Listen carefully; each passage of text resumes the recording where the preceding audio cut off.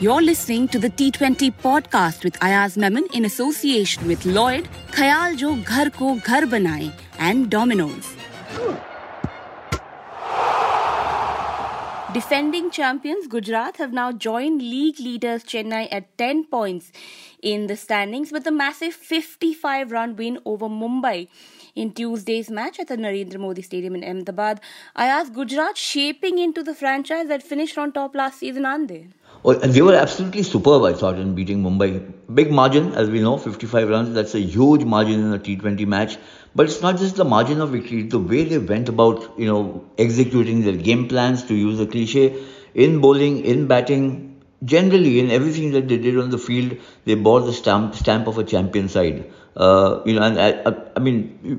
you reveal the scores or once you tell the scores, it will become obvious to listeners how they succeeded in almost every department of the game. So this was a very powerful performance by Gujarat.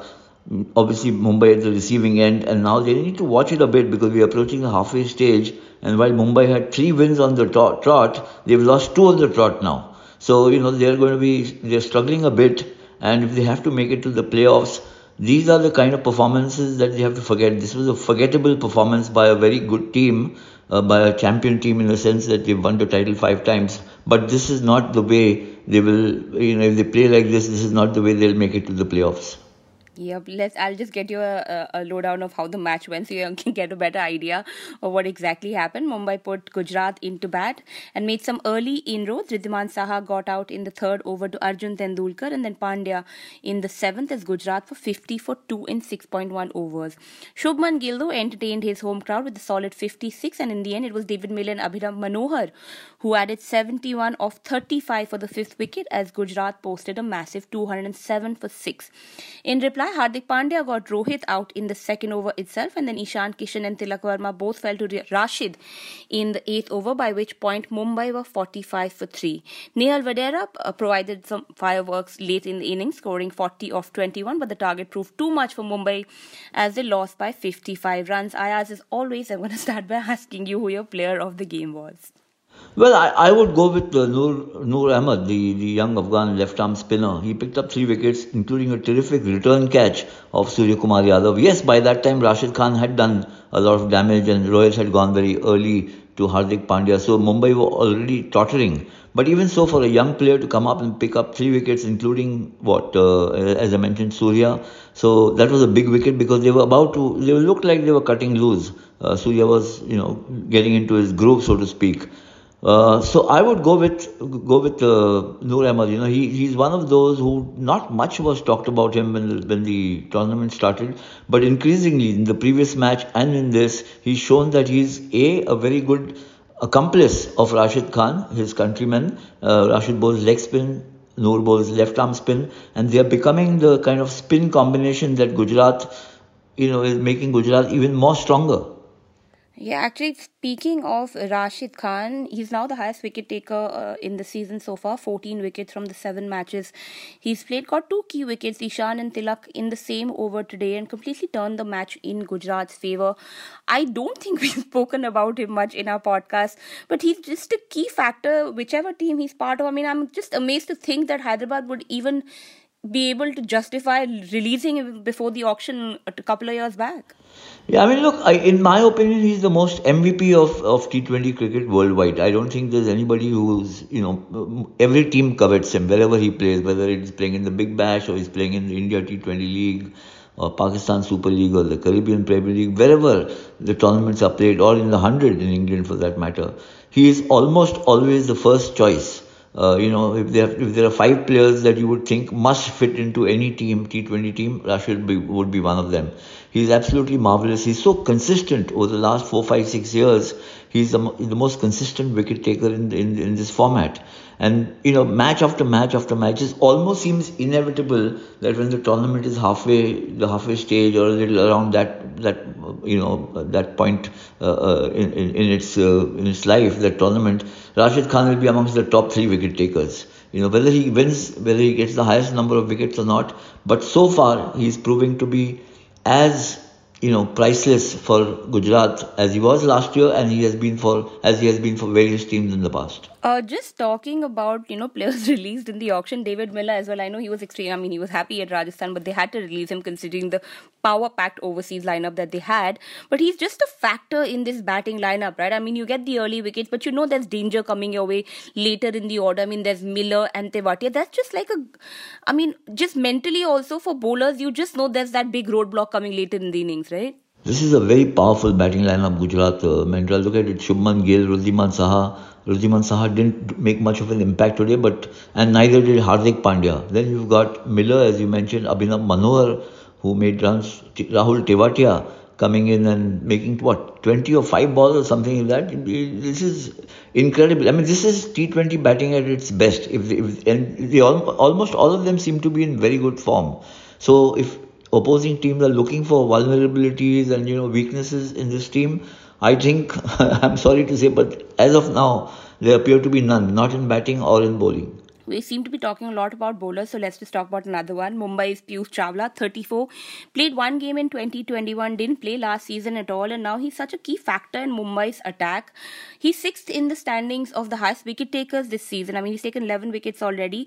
I mean, also, it's just like a season of comebacks of our veteran players, isn't it? It is. And Piyush Chawla, if I remember correctly, I saw him in one of the Challenger trophies in 2005-06. I think that's the time he got Sachin Tendulkar's wicket with the wrong one and kind of hit the headlines. And then soon he was part of the Indian team for a while. Obviously, the India T20 League. He's been around for a long while, almost 2 decades. But he seems to be, he seems to be enjoying himself. He's bowling really well, picking up wickets, and leg spinners or wrist spinners are the flavor of the season. And almost every team either has one or needs one or wants one desperately. And Mumbai are lucky to have actually got him into their squad, because they had let go of Mayank Markanday. In the past they had Rahul Chahar, and they needed a leg spinner, which they've got now. He may be 34, 35, but he's delivering wickets, which is the most important thing. That's true. Mumbai will need more of those wickets from him if they have to go into the playoffs at least. I mean, they're at 6 points from 7 matches. They were on a 3-match winning streak at one point, but they've now lost 2. All is not lost, of course, because we're just halfway into the league stage. But the manner in which they lost today, when they were mostly not in the game at all, that's going to be a bit of a concern for Mumbai that they need to really address now, right? I think what they need is a really big knock at the top from Rohit. That'll set the tone for their revival. In this match he made very little impact, but otherwise in the matches that he's played so far this season, he's not looked out of sorts or in very poor form or anything like that. It's just that he's not getting a big score. But that it becomes incumbent on the captain and and the main batsmen of the team to start getting those big scores, because the big scores can't come only from the other batsmen. So I think Rohit getting a big score has become almost the most crucial or the critical factor for Mumbai's revival. Yes, Cameron Green looked impressive till he got out. Tim David didn't get going today, but it can happen to anybody. Tilak Verma couldn't get going today, otherwise he's been very consistent. But I think Rohit, he has to set the tempo and the tenor for his team's revival with a big knock at the top. Now that you talk about revival, I just have to get a question in on Ajinkya Rahane. India named their squad for the World Test Championship final, and they named Rahane in it. I know you'd spoken about it earlier as well after a couple of his good performances, but it's not just the Indian T20 League where he's done well. He's put in the hard yards in the domestic season. He scored a 191 this Jan. So there's also solid numbers in the domestic cricket that he's ridden on the back of and is doing well, based on which now he's been selected, right? Yeah, absolutely. I think there's so much brouhaha about how did Rahane get in, and how can one judge him on T20 form, etc. I don't think that he's gotten because of his T20 form. What his T20 form has shown in the last few innings, that he's got the runs and got them in spectacular fashion, is that he's got into the groove. He's in good nick. His confidence is high, and whether one likes it or not, the India T20 League is so high profile that anybody making runs there becomes top of mind. Otherwise, my own understanding would be of this selection is that it's a fairly conservative selection. You've gone back to a player who's been tried and tested. He's got an impressive overseas record, not as impressive in England as say in Australia or some of the other places, but impressive overseas. And I think they've plumped. See, this is a one-off test match. It's not a 5-test series or a 3-test series. So you have to pick the players who you will almost certainly play in the playing 11.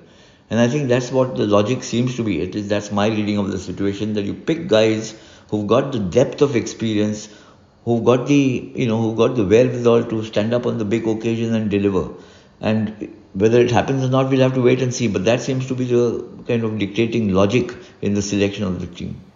Yep, already a little to look forward to after the end of this season as well. Just one last question. Bangalore versus Kolkata tomorrow. Kolkata at 4 points, in danger of sort of being left behind if they lose again, right? They're also on a 4-match losing streak. The match, of course, is in Bengaluru. So Bangalore will be the confident one going into the game? Yeah, they certainly will be, and they're also playing at home. So that's another advantage, though that's not always worked to their benefit. As we know, they've lost a couple of close matches. It's a small ground, it's a fast outfield, big scores have been seen there, and big scores are chased down. So, and Kolkata, with all their defeats, let's not forget they've got some of the biggest hitters in the league. They've got Nitish Rana, Rinku Singh, Andre Russell, Sunil Narayan if he gets going. So Bangalore need to be a little careful. Of course, Virat Kohli has to get runs. He got a first ball duck in the previous match, but Kohli, Faf du Plessis and Maxwell are the guys getting runs. They need some more contributions from guys like Shehbaz Ahmed, Dinesh Karthik certainly, and some of the others in the batting lineup, so that if you have to chase a big total, it's not left on 2 or 3 people or 2 people. Rather, it becomes a team effort. And I think what they've got, of course, is apart from the 3 I mentioned, Faf, Kohli and Maxwell, they've got Mohammad Siraj, who I think perhaps is the standout bowler, fast bowler in this tournament so far, along with Mohammad Shami, maybe a couple of others, but not too many more. Bangalore actually get to climb to 10 points and also go joint top on points with Chennai and Gujarat if they win tomorrow. So let's see what happens in that game. We'll of course be back with Ayaz with the result of that game. Thank you so much for taking time out, Ayaz. Thanks, Mandra. Thanks. Catch up tomorrow. That was today's episode of the T20 podcast with Ayaz Memon in association with Lloyd, Khayal Jo Ghar Ko Ghar Banaye and Domino's. This is a Quint original podcast, executive produced by Shelly Walia and Ritu Kapoor. This episode was hosted by Menra Dorji Sahani, produced and edited by Pratik Lidhu and Anjali Palod, and a special thanks to our guest Ayaz Memon. Stay tuned for our future episodes on your preferred podcast app. You were listening to the Quince podcast.